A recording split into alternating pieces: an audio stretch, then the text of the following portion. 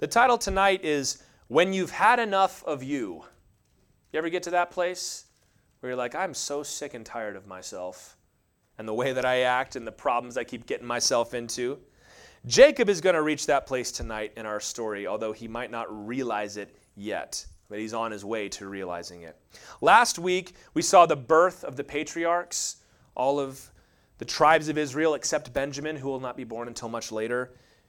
We looked at the failings of Jacob's marriages. First failing was that he had more than one at a time. But tonight we're going to resume what we've been describing as Jacob's journey.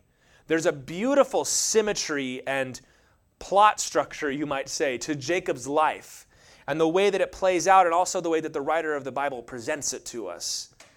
And that's how we've been describing it, and we're going to continue that. Last week was a bit of a detour to analyze the birth of all those children. It started when Jacob deceived his family in Canaan and had to flee. He goes into the wilderness and he meets God at Bethel and determines that we're going to make a change. From now on, my life is going to be one serving the Lord. And immediately God took him further to his destination where he met Laban. And we've been describing Laban as a mirror image of Jacob's soul, as in the worst version of who Jacob could become. His name meant heel catcher or deceiver, and he had been living up to that name. And so he meets a man who is the consummate deceiver and the ultimate liar. And in this story, we're going to continue to watch him struggle with Laban. And Jacob is going to reach a point where he realizes, I can't take it anymore. When we grow closer to God, we find ourselves more and more incapable of doing the same old thing. Have you found that? The closer you get to God, the more you go to church, the more you read your Bible, the more you pray, you're around godly people, you can't live the same way you used to. Maybe it starts out as a shame thing, as in I'm not going to talk about these things around these church people. But it can go on beyond that to, I shouldn't be doing that. I have those moments every now and then where a song will come on shuffle in my music library and I'll think to myself, what is that doing in there? I used to like that. I used to have a lot of fun with that, but I don't have any business listening to that kind of thing. It's a very small example.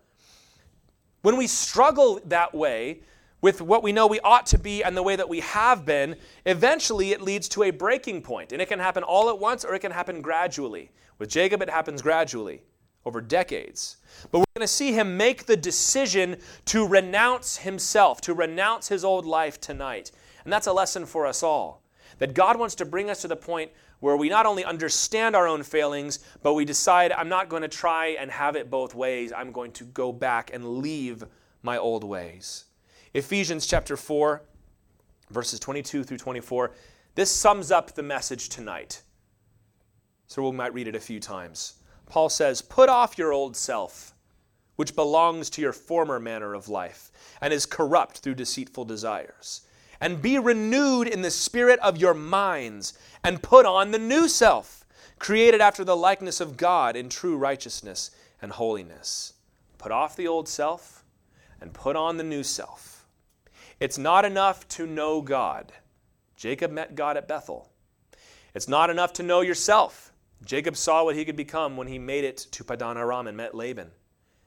It's good to know both these things, but you must choose God over yourself. That is where God wants to bring you. Not just understanding the problem, but committing to what God wants you to do. When you finally had enough of yourself and you say, all right, God, we're moving forward now. So let's read. This is a fascinating story on top of everything else, and is really going to make you dislike Laban, if you didn't dislike him enough already. But we're going to start at verse 25. As soon as Rachel had borne Joseph, Jacob said to Laban, send me away that I may go to my own home and country. Give me my wives and my children for whom I have served you that I may go. For you know the service that I have given you. But Laban said to him, if I have found favor in your sight, I have learned by divination that the Lord has blessed me because of you. Name your wages and I will give it. Jacob said to him, you yourself know how I have served you, how your livestock has fared with me. For you had little before I came, and it has increased abundantly, and the Lord has blessed you wherever I turned. But now, when shall I provide for my own household also? He said, "What shall I give you?" Jacob said, "You shall not give me anything, if you will do this for me. I will again pasture your flock and keep it. Let me pass through all your flock today, removing from it every speckled and spotted sheep and every black lamb, and the spotted and speckled among the goats, and they shall be my wages. So my honesty will come answer for me later when you come to look into my wages with you. Every one that is not speckled and spotted among the goats and black among the lambs, if it is found with me, it shall be counted stolen." Laban said, "Good, let it be as you have said." But that day Laban removed the male goats that were striped and spotted, and all the female goats that were speckled and spotted, every one that had white on it, and every lamb that was black, and put them in charge of his sons. And he set a distance of 3 days' journey between himself and Jacob pastured the rest of Laban's flock. What a rat. It has been 14 years by now. Remember, Jacob came and he worked 7 years in order to marry Rachel. But Laban pulled the old switcheroo at the last minute, and he ended up marrying Leah instead. So he worked 7 more years for Rachel. So it's been 14 years. Finally, Rachel has had a son. Not sure exactly why it was the birth of Joseph precipitated all these events. It could be that Joseph was just born at the end of the 7th year. It could be that this was kind of it for Jacob. He'd finally achieved what he wanted, which was a child with his wife that he actually loved, not Leah, who he sort of put up with. It could be that there was some kind of tradition that until she's had a kid, she's not really yours and the marriage hasn't really been completed. Maybe he knew Laban would try to keep her or something like that. We don't know. But it seems to have been a mile marker for him. He wants to return home. It's been 14 years. But Laban wants him to stay because Laban knows how beneficial he is. He says, by divination, which is, of course, fortune telling. Many different ways they would do this. They would cast the stones, they would cast the bones, they would cut open the animal, look at the entrails and try to read that. They'd read the stars, all kinds of things. Tells you what kind of person Laban is. So he's not only a weasel, he's a weasel who practices witchcraft. But he says, I want you to stay. I'm blessed when you're here. When you're working for me, everything's going really great.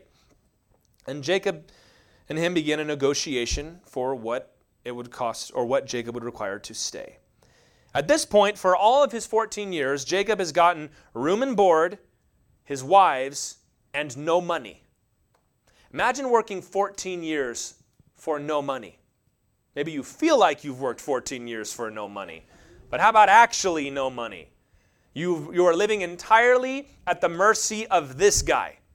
He decides where you live. He decides what you wear. He decides what you eat. He's your father-in-law twice over. He's also your boss. So he says, listen, I've been here for 14 years and I've done great, and look at how your flocks have grown, but I've got nothing. So he says, look, let's make a deal. He says, I'll go through the flocks, and I will remove all the odd-colored sheep and goats, all the irregular animals. In that part of the world, typically sheep were white, as they are in most parts of the world, and the standard goat color was a brown or a black color. And there were black sheep that were born. Of course, they were rare. It was less common in the genes. And the goats were speckled or spotted. That is, they weren't one solid color. And you know, later on, the Lord is going to tell Moses that all of the offerings have to be the pure offerings without a blemish, meaning without a mark, without a freckle, without a missing toe or something like that. And so they valued these kinds of things. We have money, so we don't really worry so much about that. But in this culture, your money, your wealth was measured by livestock. And the quality of your livestock was determined by things like this. So Jacob says, give me all the cheap stuff. Give me all the worthless stuff. You know, I'll take the change at the end of the day. You know, I don't need all the bills. I'll just take the coins. And he says, hey, that seems like a great plan. Laban says, all right, so tomorrow you go out to the field and you get rid of all the spotted ones and all the black sheep. As soon as it's done, Laban goes to his sons and says, hey, fellas, I'm going to give you a gift from old dad. I want you to go take every black sheep and every spotted and speckled goat, and you take them, and I want you to take them 3 days away where Jacob can't find them. So Jacob goes out to the field and, wow, you see how pure my herd is? There's no blemished animals in my flocks, Jacob, so I guess you get nothing. So Jacob strikes a deal, makes a contract to work for Laban again for the irregular colored animals. And he gets out there and he gets nothing. Jacob has been out-Jacobed again. His heel has been caught. He has been deceived by Laban. And now he's got to stay because he just made this deal, but he gets nothing. How do you think he was when he came home that night? Maybe angry, maybe sad, frustrated. Let's use this as our illustration. Jacob was hoodwinked by his old self into staying. When we look into the mirror of Scripture, we talked about this, James 1:23 talks about Scripture as like a mirror that you look into it, and it shows you who you really are. Jacob saw who he really was, which is, you're turning out just like Laban, Jacob. And we dislike what we see. You see your pride, you see your anger, whatever it is, and you don't like that about yourself. And we want to change. So maybe we say, that's it, I've got to go home. Laban, I'm getting out of here. Because I'm not gaining anything from keeping you around. You ever have that? Maybe you blow up at the store at somebody and you're like, we got to get this temper under control because this is not working for me. Well, here's what happens. Your mirror self will say, it's really the devil working through your flesh, tries to strike a deal and compromise with you. Well, don't get rid of it entirely. Don't leave, Jacob. Just what do you need? Well, yeah, you're right. It's been one-sided. What do you need? Maybe we can make this work out. Got to get your temper under control. Well, listen, if I don't blow up and yell and scream at work, I'm just going to get pushed around. So I need to have this temper. My wife, my husband won't respect me if I don't get angry. All of a sudden, you're rationalizing. Maybe you're addicted to pornography or you're just addicted to surfing on the internet. It's like, I got to get rid of this phone. Now all of a sudden, well, I need it for school. Well, I need it for work. I need it to keep track of the news or whatever it is. Maybe you've been living a lie and you know you've got to tell the truth, but you think, no, as soon as I lie, it's all going to tell the truth, it's all going to collapse and my world will be a mess, and that would hurt the people around me. It's like every time there's a big scandal on Wall Street and people lose a lot of money, all of a sudden the banks come out and say, no, we can't fail. Because if we fail, then everything else falls apart. And we all roll our eyes because you're just going to do it again. It's the same thing with you and me. We start rationalizing, and all of a sudden we become so interested in all these things that we're not actually doing. Well, I need that. I need to keep that attitude around. I need to be greedy. I need to be a little bit of a liar. I need to be flirtatious, or I'm not going to get tips. I need whatever it is. We think we can control the inner man. Oh, I've got him under, Laban's under my thumb now. I've got him right where I want him. So I'm going to go out tomorrow and I'm going to be rich man tomorrow. Meanwhile, Laban is working in the back door to take all that stuff away from you. You know what the Bible says about this? When you've got a character flaw, Colossians 3 verse 5 says, put to death, therefore, what is earthly in you. Sexual immorality, impurity, passion, evil desire, covetousness, which is idolatry. Put to death what is earthly. Don't try to manage it. Don't cut a deal with it. Don't say, all right, I'll stay. That's what Satan tries to do. Remember the demons? Send us into the pigs. Satan will lie dormant for a while. Jesus talks about demons that are cast out will wander for a while, then they'll try to sneak back, and they've got some stronger demon buddies with them. That's a true thing about angels, but it's also a metaphor for your sin. You get rid of it, and it's going to come creeping back. And if you're not ready to squash it, don't give it a foothold in your life. Jacob is now getting kicked around by his old deceptive self again. That's where compromise with sin gets you. Broke is where it gets you, because that's what Jacob is now. Well, what's he going to do? Verse 37.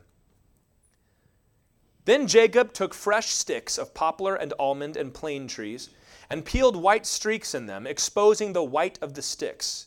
He set the sticks that he had peeled in front of the flocks in the troughs, that is, the watering places, where the flocks came to drink.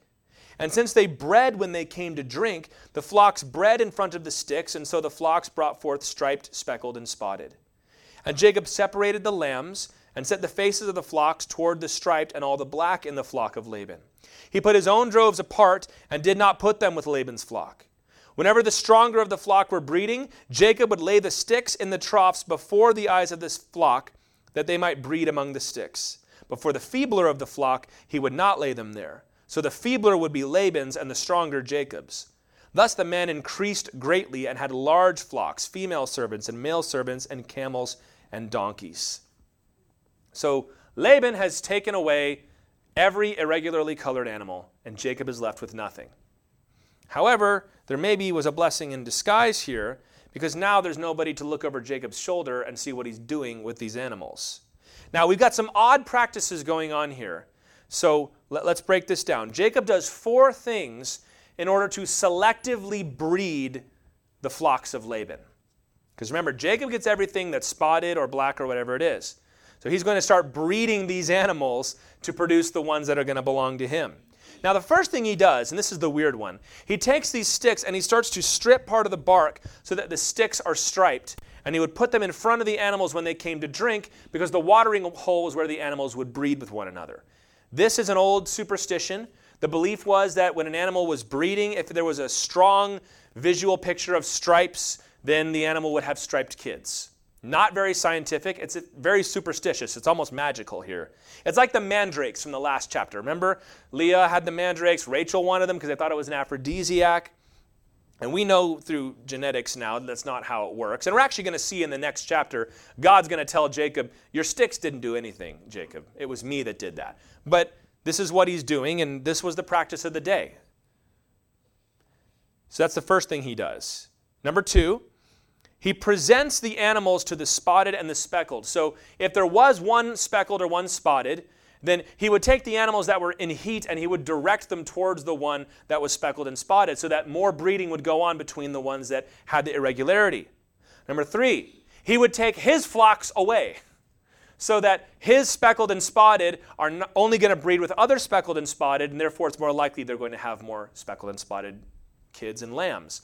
And Laban's are over here, so you see what he's doing. He's trying to keep them separate and focus the gene pool a little bit. And lastly, if there was a strong sheep or a strong goat, that's the one that he would breed in order to get speckled and spotted. And if the animal was weak, he would keep his sheep away from it. So by doing this, he's ensuring that the animals that are born are more likely to be speckled and spotted and black sheep that then belong to him. Because even the white sheep and even the brown goats are going to have some children that look that way. So Jacob claims these and is breeding the flocks for his own benefit. And it's a little bit of comeuppance for Laban here. Laban gets what he deserves. You talk about, ever what you're going to do on your last day when you quit. You ever think about that? It's a fun conversation to have, isn't it? Well, Jacob is doing the best version of that. Now, here's a question that I don't want to spend a lot of time talking about, but it got me thinking for a long time. Is Jacob doing the right thing here? He's certainly being deceptive. He's certainly being a schemer, which is kind of what he did. But Laban was also wrong. Laban had stolen everything that rightfully belonged to Jacob. This is like the ultimate insider trading here. You know what's about to go down, therefore you're going to make sure you don't lose anything. I don't know if that justifies what Jacob did. We know that God is going to bless him because of this, or not because of this, maybe in spite of this, depending on how you want to read it. The Bible doesn't tell us if it was right or wrong. It just tells us this is what happened. I'm inclined to take a middle course on this one and maybe let y'all fight about it in the home fellowships. It was maybe deceptive, but it is also what the Bible calls shrewd. And every now and again, the Bible will commend people of God for being shrewd. An example of this is in Matthew chapter 10, verse 16. Jesus said, "Behold, I'm sending you out as sheep in the midst of wolves, so be wise as serpents and innocent as doves." We get the innocent as doves part, right? We love the stories of the Christians that didn't do a single thing wrong and then still suffered and God brought them through. But Jesus also tells them here, I want you to be clever. I don't want you just to go out and put yourself in harm's way. I'm sending you out on a dangerous mission. You got to be cunning. You got to be smart. You got to be wise and think through how you're going to conduct yourself. We see Paul doing this several times, that if the persecution got way too hot, he's not just going to stick around and be killed. He's going to move on. Or when they were imprisoned, he didn't just take the imprisonment on the chin. He stood up and said, "This was illegal. You shouldn't have done that, and you're going to publicly apologize to me." It's no virtue to be taken advantage of. It's one thing if it's persecution that's coming your way and there's nothing to be done. But Laban had robbed and deceived Jacob many times. And he's going to talk about this, that there's even more that happened. He had tricked him into marrying the wrong woman. You don't just get over something like that. And then you've got to work for that guy for another 7 years. And then another 6 after that. It's hard to blame him for doing what was also technically within his rights. He's the head of the flock. He's the shepherd. He's been given that authority. And the reason nobody else can see what he's doing is because Laban is lying and cheating and keeping his sons away from him. It reminds me of what the midwives did in Exodus chapter 1. Pharaoh told the midwives, every time a male son is born to the Hebrews, I want you to kill it. And what they did was when the baby was on its way, they moseyed their way over and took their sweet time getting there until the baby was born. And they said, by the time I got there, the baby was already born. And it's funny the way they put it, too. They say, well, Hebrew children are much stronger, and Hebrew women are much more capable and healthy than Egyptian women. So maybe it's not like this. We have our children very quickly. Kind of thrown it in his face a little bit. And God commends them for that.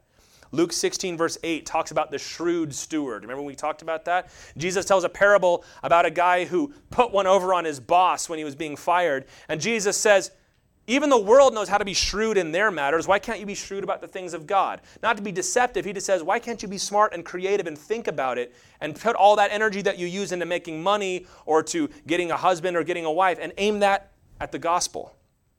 So I don't really know if Jacob was doing the right thing or not. I don't know that I would do this or if I would counsel any of you to do this, but I don't know. The scales are certainly balancing out a little bit here. 14 years, wrong wife, no money, now lied to when you cut a new contract and you get nothing. I don't know. I'm going to leave it there and you guys can think about it for yourselves. What we can say is that I bet you by now Jacob is feeling regret at his decision to stay. He said, I'm going to stay. I was ready to go, and he talked me into staying, and now I'm right back where we started. He's feeling what you call dissonance in his life. Because Jacob, as we're going to see, you don't really see it in this section, but as we move along, that Jacob was growing in his walk with the Lord. He was starting to hear the voice of God. He was starting to use the name of the Lord around his family a little bit more. He was having dreams that God was giving him. And yet at the same time, he's dealing with Laban, and he's got these inside secret practices going on. And I think he's starting to realize this isn't working. This is not working living this way. When you begin to serve the Lord and you try to keep your old ways around, when you let Laban talk you into staying, when you let that friend who's no good for you and always talks you into smoking pot, you let him stay around in your life, you keep the number of that old ex-girlfriend in your phone, you're going to start to find it harder and harder to do the right thing. You're going to start to resent the dissonance. And you can start to resent God even. You say, God, I'm trying to do the right thing, and every time I try to follow you, it's getting so much harder. Maybe Jacob's in a place where he's like, how can I do the right thing? If I do the right thing, I'm going to get nothing. So now he's got to scheme and he's got to wrestle, as God is going to say later. But the Lord has already told us that this is the case. Galatians 5:17 says, the desires of the flesh are against the Spirit, and the desires of the Spirit are against the flesh. For these are opposed to each other. You can't keep them in harmony. They're opposed to each other. They're like magnets that the charges of the same size will repel one another. When you're a kid and you're trying to get the back ends of the magnet to stick together, you can't do it. Everybody thinks they can. Now listen, you can win the struggle against the flesh. In fact, you must win the struggle against the flesh. But here's the deal. It's better just to cast the flesh off entirely. People will say this, oh yeah, I can go hang out with the boys, and I can go to the bar, and I can go to the strip club, and I can not sin. It's like, well, I suppose technically you could, but you're certainly not putting yourself in a place where it's easy. Well, I know that what goes on at those parties, so I'm going to go, but I'm not going to do any of the things that they're going to do. Yeah, right. I know how it goes when she calls, but this time I'm going to share the gospel with her. Let somebody else share the gospel with her. But she needs me. No, she doesn't. So you can win the struggle. Yes, hey, I went to the party and I didn't smoke any dope like anybody else was. Well, great, but what were you doing there in the first place? It's better to cast it off entirely. I figured out how to live righteously in Laban's house. Great, well, why don't you just leave Laban's house? There's the dissonance going on. Maybe you're at that place tonight where you're trying to do the right thing, but you got all these old habits and they're not working, and so your life is a constant frustration. Well, you need to get to the place that Jacob did. We're getting into chapter 31 now, starting at verse 1. Now Jacob heard that the sons of Laban were saying, Jacob has taken all that was our father's, and from what was our father's he has gained all this wealth. And Jacob saw that Laban did not regard him with favor as before. Then the Lord said to Jacob, return to the land of your fathers and to your kindred, and I will be with you. This goes on for 6 years. We don't have that number here, but it'll tell us later. 6 years. And Jacob is getting rich now. He's increasing his wealth many times over, and it's leading to envy. It's the same envy that the Philistines had for Isaac. It's the same envy that Pharaoh is going to have for the Jews in Egypt. It's the same envy that the Jews have encountered all over the world. There's always some group that wants to come in and start talking about how can the Jews be so influential and have so much money. There's a really satanic backing to that attitude. Because the Lord tells us why, because God blesses his people.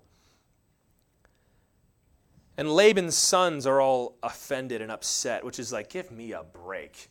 You're going to be upset that Jacob stole from you? You guys have been spending 20 years ripping this guy off. You ever hear that? You know somebody that is a constant liar. Maybe they've stolen money from you, and you know every time they come around they're going to want something. And then finally you have that one time where you say, no, I'm not giving you anything else. And then they have the audacity to get offended at you. You never cared about me. It's like, I gave you $500. Well, I need more. Well, I can't give you any more. You never loved me. That's what's going on here. Jacob and Laban are not friends anymore. Yeah, Laban doesn't like Jacob once he can't take advantage of Jacob anymore. And God commands him to leave. Jacob is finally at the point where he's ready to listen. God never left him, but God has been blessing him this whole time. This is the moment of decision. Again, we're using Laban as an illustration here for that worst tendency within yourself. The mirror, the anti-Jacob, right? He says, this is the moment where we've got to renounce the old way. I tried to leave before. I let myself get talked into staying. Now my life is dissonant. I've come to the decision, we've got to go. This is key in the life of Jacob. This moment here and the verses following. He will need more time to grow into this, and we're going to see this throughout the rest of his life. He's not there yet, but he's at least understanding now that we need to make a change. That's the first thing. Worry about the maturity process later. At least he knows that it's time to abandon Laban and thereby to abandon that deception and lying in his own heart. This is where the as you call it, the structure of the story just plays out so well. He goes out into the wilderness, driven there by his own deception, and comes face to face with the epitome of deception. And he gets a belly full of it. And he says, I hate this. I don't want to be like this. You ever come to that place before? There's one too many times you've wrecked a relationship, or you've been greedy, or you've been careless and you've emptied the bank account and you say, forget it, I'm not doing that anymore. This is where Jacob begins to become Israel, even though he hasn't made it there yet. We've all got to reach a point in our walk where the old and the new cannot coexist any longer. It's been working before, but not really for Jacob. 2 Corinthians 5:17 says, if anyone is in Christ, he is a new creation. The old has passed away. Behold, the new has come. The old is passing away for Jacob, but he hadn't quite realized. This chapter was all about him saying, okay, yeah, I know that he's no good, but I can work with it. I can figure it out. But really, like we read earlier in Ephesians, he needed to put to death that tendency within himself. You see this in Simon Peter's life. Simon was a fisherman. He was a brash guy. He was a kind of arrogant guy. Jesus comes to him and calls him to be a disciple, and he says, you will be Peter, the rock. I'm going to build my church through you. You're going to be one of my inner guys, one of my disciples. And the whole story of Peter's life with Jesus is maturing and growing and making a mistake, but then correcting that mistake. But then there became a point where Peter had to realize that those two things could not coexist. He couldn't be Simon and Peter at the same time. He denied Jesus Christ. That was his moment. That was a similar moment for Peter when he realized, I can't have both these things. I can't be the brash, bold fisherman who talks too much and doesn't think he needs to pray. And then in John 21, we see a replay of Peter's story where they're back at the Sea of Galilee. They're fishing again. And Jesus tells them, hey, throw the net on the other side, and there's the big catch of fish, which remember was the big moment for Peter the first time. And he swims out of the boat to Jesus, and they're sitting around the campfire, and Jesus says to him, Simon, do you love me? 3 times. Because how many times did Peter deny Jesus? 3 times. He had to choose at this moment to become Peter, to accept the name that Jesus had given him, to leave behind the old fisherman life. And this is where Jacob is too. And we have these moments in our lives. And you might have many moments like this. You probably will at different parts of your life where you are trying to do it God's way, but you're trying to keep the old way too. It's the weight that Hebrews talks about, right? Cutting aside the sin and the weight that slows you down. And you realize you can't have them both, and this has got to go. This is the moment of realization that you have to have.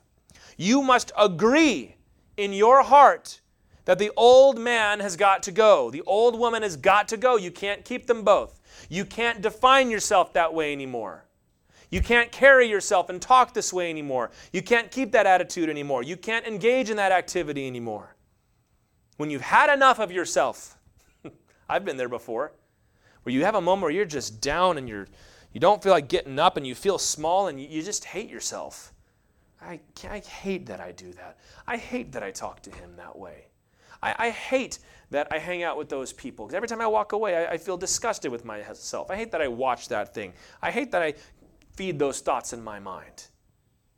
It's one thing to recognize that it's bad. It's another thing to say, we're going to make a change. And God is calling Jacob to make a change, and he's calling you to make a change too.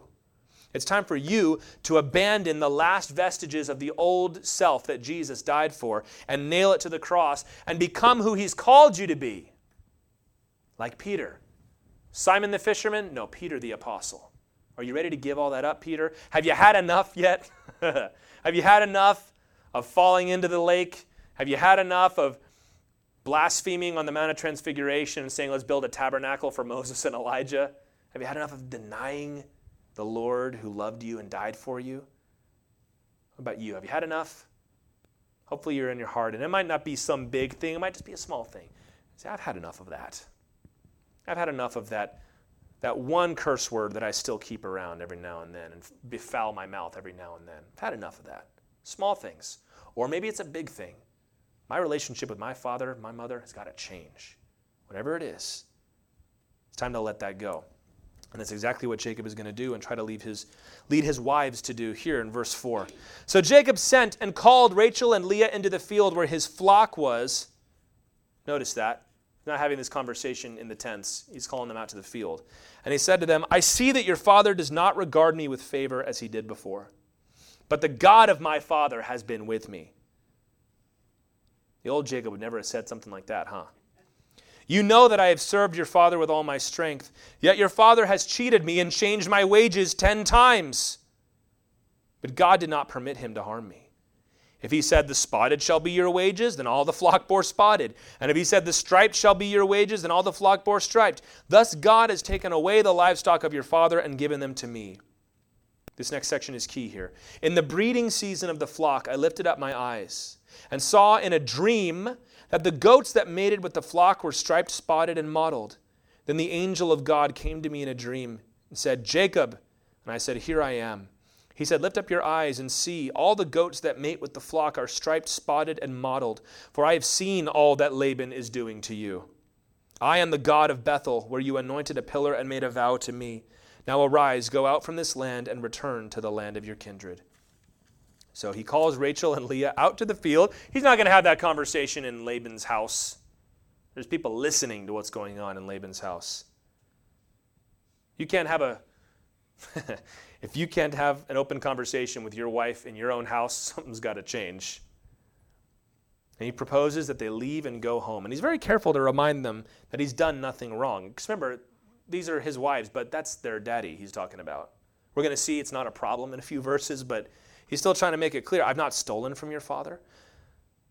But he's been abused by him. He says 10 times. There's a lot of things that I read that said that 10 times thing might not be a specific number. He's just saying, he's changed it 10 times. We might say 1,000,000 times. The idea is it's a lot. He was always changing the wages. And this is amazing because this is the first act of spiritual leadership by Jacob. We saw in the last chapters, he was getting pushed around by his wives. He was getting dragged into all sorts of weird situations that he shouldn't have been in. They were competing. They were sneaking around. They were inviting concubines into the relationship. But he's grown. And it's nice to see that he's grown. Because you feel bad for him even though he's been a scoundrel this whole time. But he's growing. And he tells them of a dream that he had. And this dream is significant. He said, I had a dream that the male animals that were breeding were spotted and speckled and striped. What's the significance of that? Jacob didn't have any spotted, speckled, and striped animals to start out with. So the only ones that were breeding were of the single color. So what God was showing him is, Jacob, I am going to provide for you as if the animals that were breeding were spotted and speckled. It's God's way of saying it's not your sticks, Jacob, that are doing anything. It's not your sticks, it's me. I am doing this for you. Where there should be no possibility of this happening, I'm going to make it happen. God was at work blessing his flock. Jacob is realizing now that it was not his schemes that were working for him. It was God's grace that was working for him. He's reminded of the vow that he made back in Bethel. Remember chapter 28? He said, if you'll bless me and you'll return me home safe, I'll serve you my whole life. I'll build you an altar and I'm going to give you 1/10 of everything that I own. And God is saying, I've kept my end of the deal. So it's time to go home. Sometimes we get in situations where we want out so desperately and so badly, but we just don't know how to do it. And sometimes God has to come in and shake us up a little bit and say, it's time to leave. Jacob's gotten a belly full of himself, and now he realizes, I've been fighting and struggling and Jacobing this whole time, and that's never gotten me anywhere. It's only been God that got me anywhere. We commit ourselves to Christ. We get saved. We have a moment at Bethel. We come to the altar, we bow, and we get saved. God shows us the depths of our own sin, and we don't like it. But sometimes it takes us a while to realize how much our sin is actually hurting us and to realize that only God can bless us, especially people who have a lot. You're talking to me about upending my whole life and the whole way I've structured everything. I've got a system here. I've got people that depend on me. I know that that's not right. I'll find a way to change, kind of like Jacob was trying to find a way to change. And it wasn't working. And he realizes now that only God can bless him. This realization is the other part of what Jacob had come to. The first part was, I don't want to be like that anymore. The second part of that was, it never did anything for me anyway. It was God that was blessing me. So everything that I thought I was gaining through this, I actually was gaining through this. So it's not just letting go of one thing, but it's picking up your relationship with God. You got to have them both. It might seem like they're exactly the same, but they're not. One is letting go of yourself. The other is chasing after Jesus. James chapter 1, verses 16 and 17 says, do not be deceived, my beloved brothers. Why does the Bible tell us not to be deceived? Usually because that's where people are getting deceived. Every good gift and every perfect gift is from above, coming down from the Father of lights, with whom there is no variation or shadow due to change. James is saying, don't kid yourself. If you've got blessings, if you've got money, if you've got family, if you've got nice things, if you've got hobbies and pursuits that you enjoy, the world didn't give that to you. God gave that to you. No, I earned it. I put my sticks out in front, remember? That was mine. No. God gave that to you. Your temper has never done anything good for you. Your greed has never done anything good for you. Your lies, your sensuality, those things have not blessed you. If you've got blessings, it's in spite of those things. Praise the Lord that, like Jesus said, God causes rain to fall on the just and the unjust. I'm glad that God is patient enough to gently lead us to this place of realization. Jacob took 20 years to learn this lesson because he had grown up where mom was a schemer and dad was kind of a loser and his brother was a jerk. So he had to sneak and schmooze his way through life. And then finally it got him in trouble and he leaves. And he gets to this place where the guy is also a schemer. And everybody around him, his wives are scheming around him. So he figures, I got to scheme if I got to keep up. And he starts getting blessed. Hey, this is working, but it's getting harder and harder and harder. Finally, God steps in and says, Jacob, you're the problem. You've got to get out of the way and let me take care of you. God knows when we're ready to receive certain things. And he knows when we're not ready. Sometimes we can get impatient with each other. It's like, why can't you get this? It's so simple. And God's like, I'm working on it. I'm slowly working on it. Now, don't use that as an excuse to continue in sin. Sometimes people do that. So why did you do that? Well, God's still working on me. That's not God working on you. That's rebellion. Realize that it's not just your own failures that are hurting your life, but it's the blessings that are coming from God. Don't just turn away from your failures. Go after the blessings that God can give. Doesn't that just make sense? If you know where all the good stuff's really coming from, don't you want to go there? Instead of try to figure out a way to get it some other way? But our pride gets in the way, doesn't it? I want to make something for myself. God's like, you can't. There's nothing good in you to come out of you. So Jacob says, it's time to go, ladies. We're going to leave. And you might think that they would complain and say, no, we can't leave, Daddy. But they were under no illusions about who their daddy was.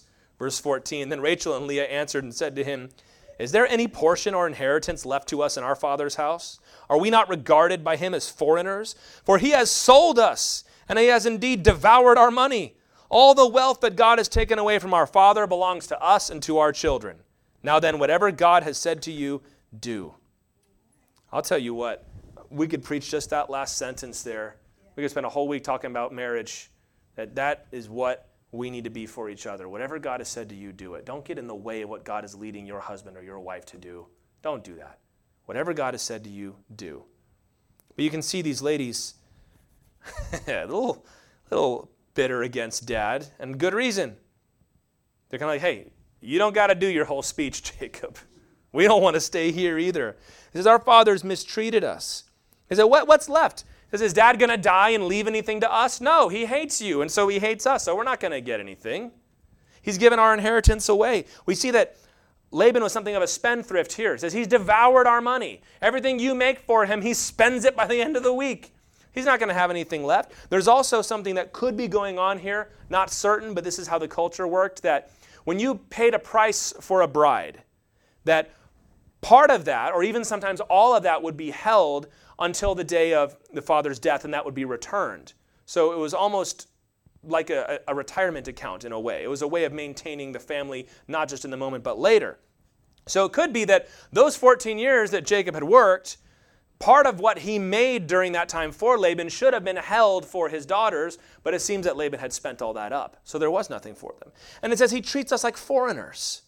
You'd like to be living in your dad's house, and he treats you like a foreigner. So they say, so whatever God gave you, that's only fair. We don't think that you stole from Dad, Jacob. We know what Dad's like. Let's get out of here. This is the big moment. Jacob finally decides we're going to leave Padan Aram and we're going to go back. So let's recount the journey so far. Jacob's deception gets him into trouble. He goes out into the wilderness, and we talked about how the wilderness is a picture of change and upheaval in your life. And he meets God there. Good thing. And the first place that God takes him is to see his real self, his true self, his destiny if he doesn't change. And that self wallops him and finally convinces him, as we saw tonight, that the struggle to maintain this attitude is not worth it. He realizes it was God all along, and now he decides to make a change. Guys, that's the pattern of sanctification. The Lord takes you out to a place of change, shows himself to you, shows you who you really are, convinces you that you can't hang on to that, and then tries to get you to turn around and leave and go a different way. That's repentance. This is where God wanted to bring him from day one. God wanted him to renounce his deceptive ways. He knew what Jacob needed, but Jacob needed to learn it for himself. Well, he shouldn't have to. Well, there it is. We can get like that with our kids sometimes, you know. They ought to know better. Yeah, but they don't. So they're going to have to learn this. And it's really hard to say that, and we should never use it to abdicate responsibility, but we're all on a journey with the Lord. And some people need 20 years in Laban's house. Some of us might have realized after the first marriage incident that maybe this is not the place for me. But God wants us all to come to that place of self-renunciation. Do you know what Jesus said in Luke 14:33? He says, therefore, any one of you who does not renounce all that he has cannot be my disciple. This is not a hopefully. This is a necessity. Jacob's name meant heel catcher, deceiver, liar, schemer. And God needed him to renounce that identity. He needed to renounce his lying, scheming. It's the same thing for you and me. Renouncing the flesh. It's not enough to just know God. Oh, I know what God wants from me, but if you don't change, what good is that? The Pharisees knew the Bible, but Jesus said, you think that you have life in the Scriptures, but if they don't bring you to me, then they're of no use to you. It's not enough to know yourself. Oh, I've had people come in very familiar with all their issues. They've been to 1,000 counselors. They can give you all the official names that I don't even know for all their problems. But you try to get them to change anything, and it's like trying to hold water in your hands. They're slipping and dodging and ducking and weaving, and you realize they're only here to talk and feel better about talking because it feels like they did something when in reality they didn't do anything. People that will go through these long, florid confessions in front of a bunch of people, sometimes even online. They'll record a video, whatever, and talk about themselves, and they're not changing. It's like, what is this? It's a song and dance to make it seem like you're making a change. It's not enough just to know what's wrong. You've got to do something about it. You've got to make a decision to leave behind the old self and chase after God. And we call that repentance. You need to know God, know what's right, know yourself, know where you don't meet up to that standard. And number 3, make a change. Choose God over yourself. That's repentance. Change your mind, change your direction. Because God has a new life for you, but it requires the death of the old one. Paul knew about that, didn't he? Saul of Tarsus had everything going for him. He had the best education. He was smart. He had connections. He was heading up the persecution. And then God got hold of him on the road and changed everything. And Paul gave all that up. In Philippians 3, he says, I count everything as loss for the sake of Christ. And that's what it takes, loss of everything.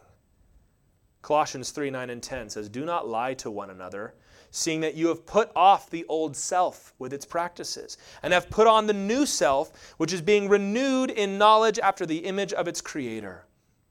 If you're a Christian, you're already saved. I'm not so much today talking about salvation issues, but I'm talking about how God wants to renew your whole life. He wants to take every part of your life and take it through this process. The big stuff and the little stuff.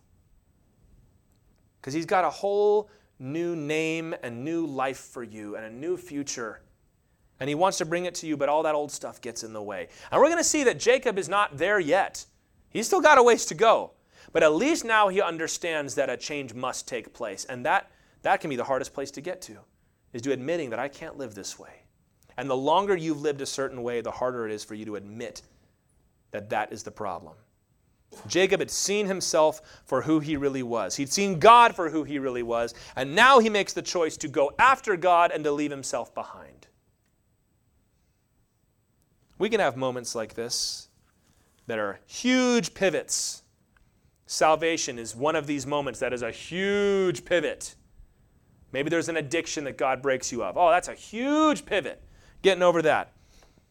But it can be something small, an attitude, a daydream that you shouldn't be entertaining, an idea that isn't any good. In my case, other ideas of what I could do with my life. I've got to constantly be coming back and say, no, Lord, I've died to all that stuff because you put your hand on my shoulder and said, I'm going to need you full time. Choose today to renounce yourself and go after God. Jacob had gotten a belly full of himself and it was making him sick. You always tell your kids, don't eat so much. You're going to get sick, and they think ridiculous. It tastes so good. How could a big bowl of cake and ice cream with gummy bears and bacon on top make me sick? It's so yummy. And then you eat the whole thing. I don't feel good. And then up it comes. This is what Jacob is going through here. He said, I'm sick and tired of scheming and struggling and wrestling and dodging people and going around. I'm sick of it. And God's like, good. Let's get it out. But you know what's the good news here? People hear this in the world and they say, see, Christians want to change you and make you just like everybody else and take away your identity and take away your individuality. No, no, no. This is the Holy Spirit purging you of those parts that are sinful and painful. Sinful and painful. Well, that makes me who I am. Guess what, guys? God doesn't see it that way. You say, well, Jacob's a liar. It's not fair to tell him that's wrong. That's who he is. And God's like, that's not who he is. Don't put that on him. I know who he is. Let God tell you who you are. God's got something more glorious. It's like trying to tell the caterpillar that you're renouncing your people by going into that cocoon.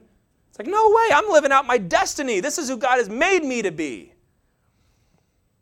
God wants to renew you after the image of Christ. And we're going to see that Jacob is going to be fully redeemed here. He's going to come out of that wilderness a brand new man. God doesn't see you as a sinner. Isn't that awesome? He calls you a saint.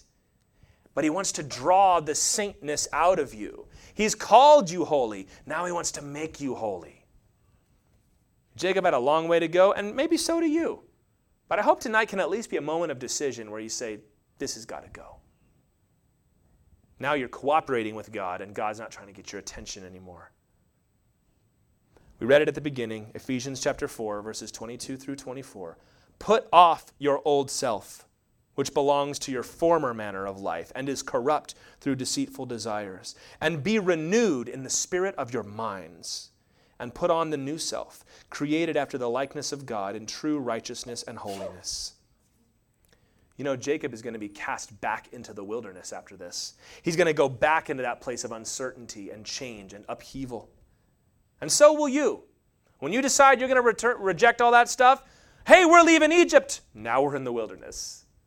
Maybe I should have just stayed in Egypt. You'll have those thoughts, but they're foolish. The end result will be glorious. There's a promised land waiting for you. And your only regret will be that it took you so long to come to your senses. Why did I waste all those 20 years working for Laban? I should have just come home. And we see this pictured for us nowhere better than Jesus Christ at the cross. The death of the flesh, the death of what is sinful. He himself was no sinner, but he took your sin on himself, and then he raised to walk in newness of life. And that's what Christian walk is. Death and resurrection. Death and resurrection. Die to yourself. Oh, that seems so cruel. Not when there's a resurrection coming.